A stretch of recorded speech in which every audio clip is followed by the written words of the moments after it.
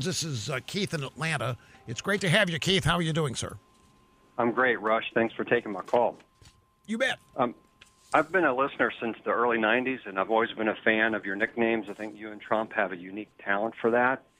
And one that I've always gotten a chuckle out of that I almost feel like is a private joke because I'm not sure that everybody gets it, is Dingy Harry. I'm pretty sure that I know the origins of it, and I was wondering if you'd indulge me. Sure. Harry Reid, to me, was dirty. This is a guy lying about Mitt Romney, not paying his taxes. This is a guy who tried to get me censured and apologized for claiming I was opposed to the U.S. military by creating a phony soldier. This is a guy, and by the way, we raised $4 million off of the letter he wrote. The guy that was running Clear Channel at the time was Mark May. And you want to talk about a brave CEO.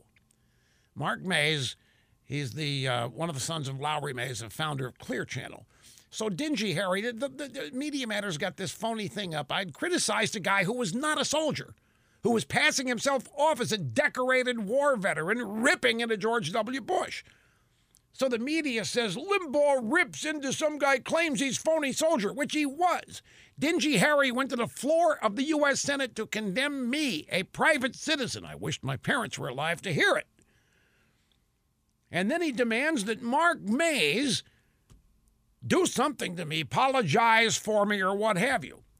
Mark Mays gave me the letter that Dingy Harry wrote him, and I auctioned it on eBay as an example of your government attempting to infringe on the free speech rights of an individual citizen, me.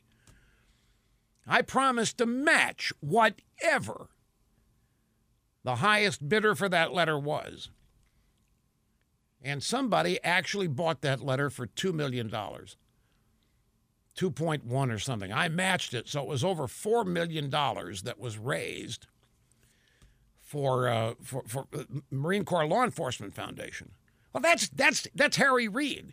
Well, so you got Clint Eastwood out there as Dirty Harry.